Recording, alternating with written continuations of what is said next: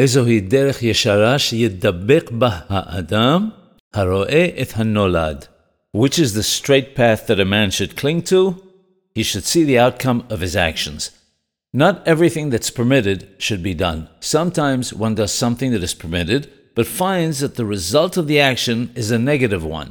If one does it again, knowing that the result was a bad one on the previous occasion, then there will be consequences for him.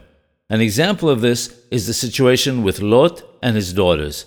When the first daughter got him drunk in order to do something forbidden with him, he was not aware of it before the act. However, when the second daughter caused him to get drunk, he was already aware of the consequences of the first occasion. Nevertheless, he drank the wine.